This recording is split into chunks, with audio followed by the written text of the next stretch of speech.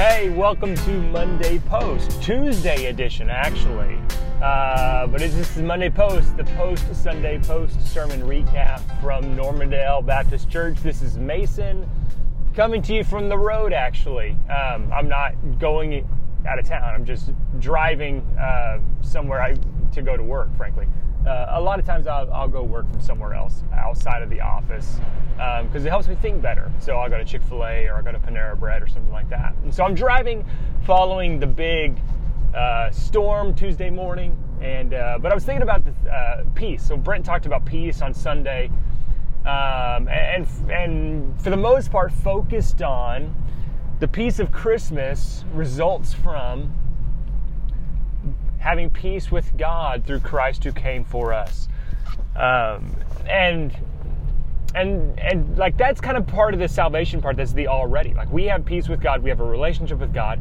And there is an aspect of the not yet in which we will see peace on earth one day when Christ returns for us. And now we get to, in the meantime, act as ambassadors or act as agents to bring about peace in our world as a result of our internal or our personal peace with God through the gospel, through our faith in Christ. But there's an aspect of peace that I was thinking about last night that is an internal peace resulting from our newfound relationship with God through faith in Jesus Christ. And what I mean is this: the gospel of Christ provides peace for you and me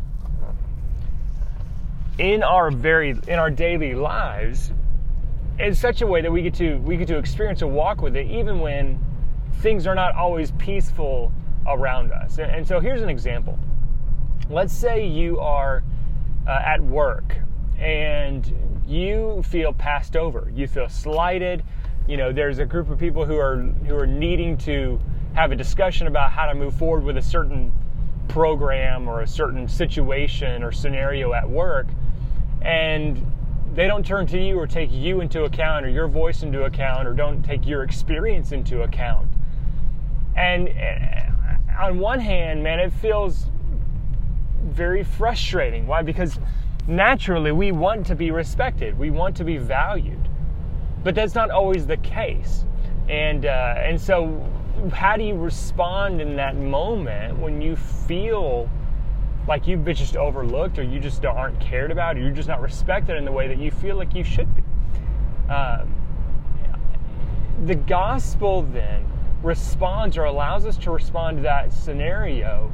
One, like we don't want to just live in that, but also it allows us to respond to those moments with, well, that's okay.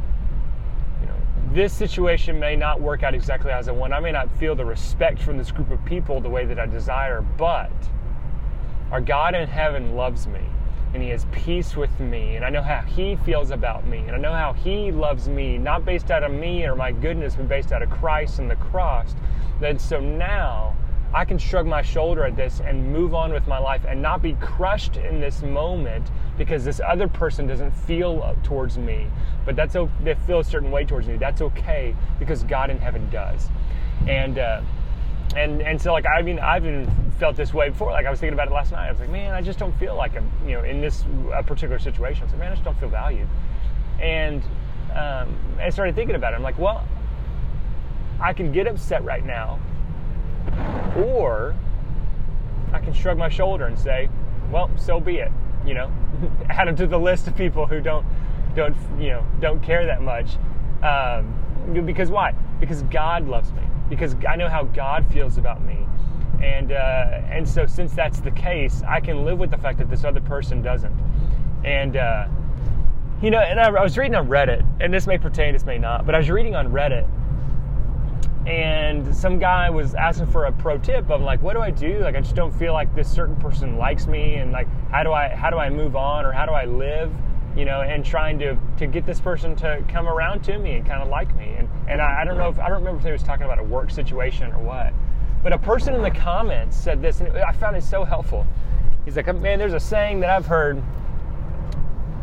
that you may be the best, most tasty most tasty apple that's ever existed.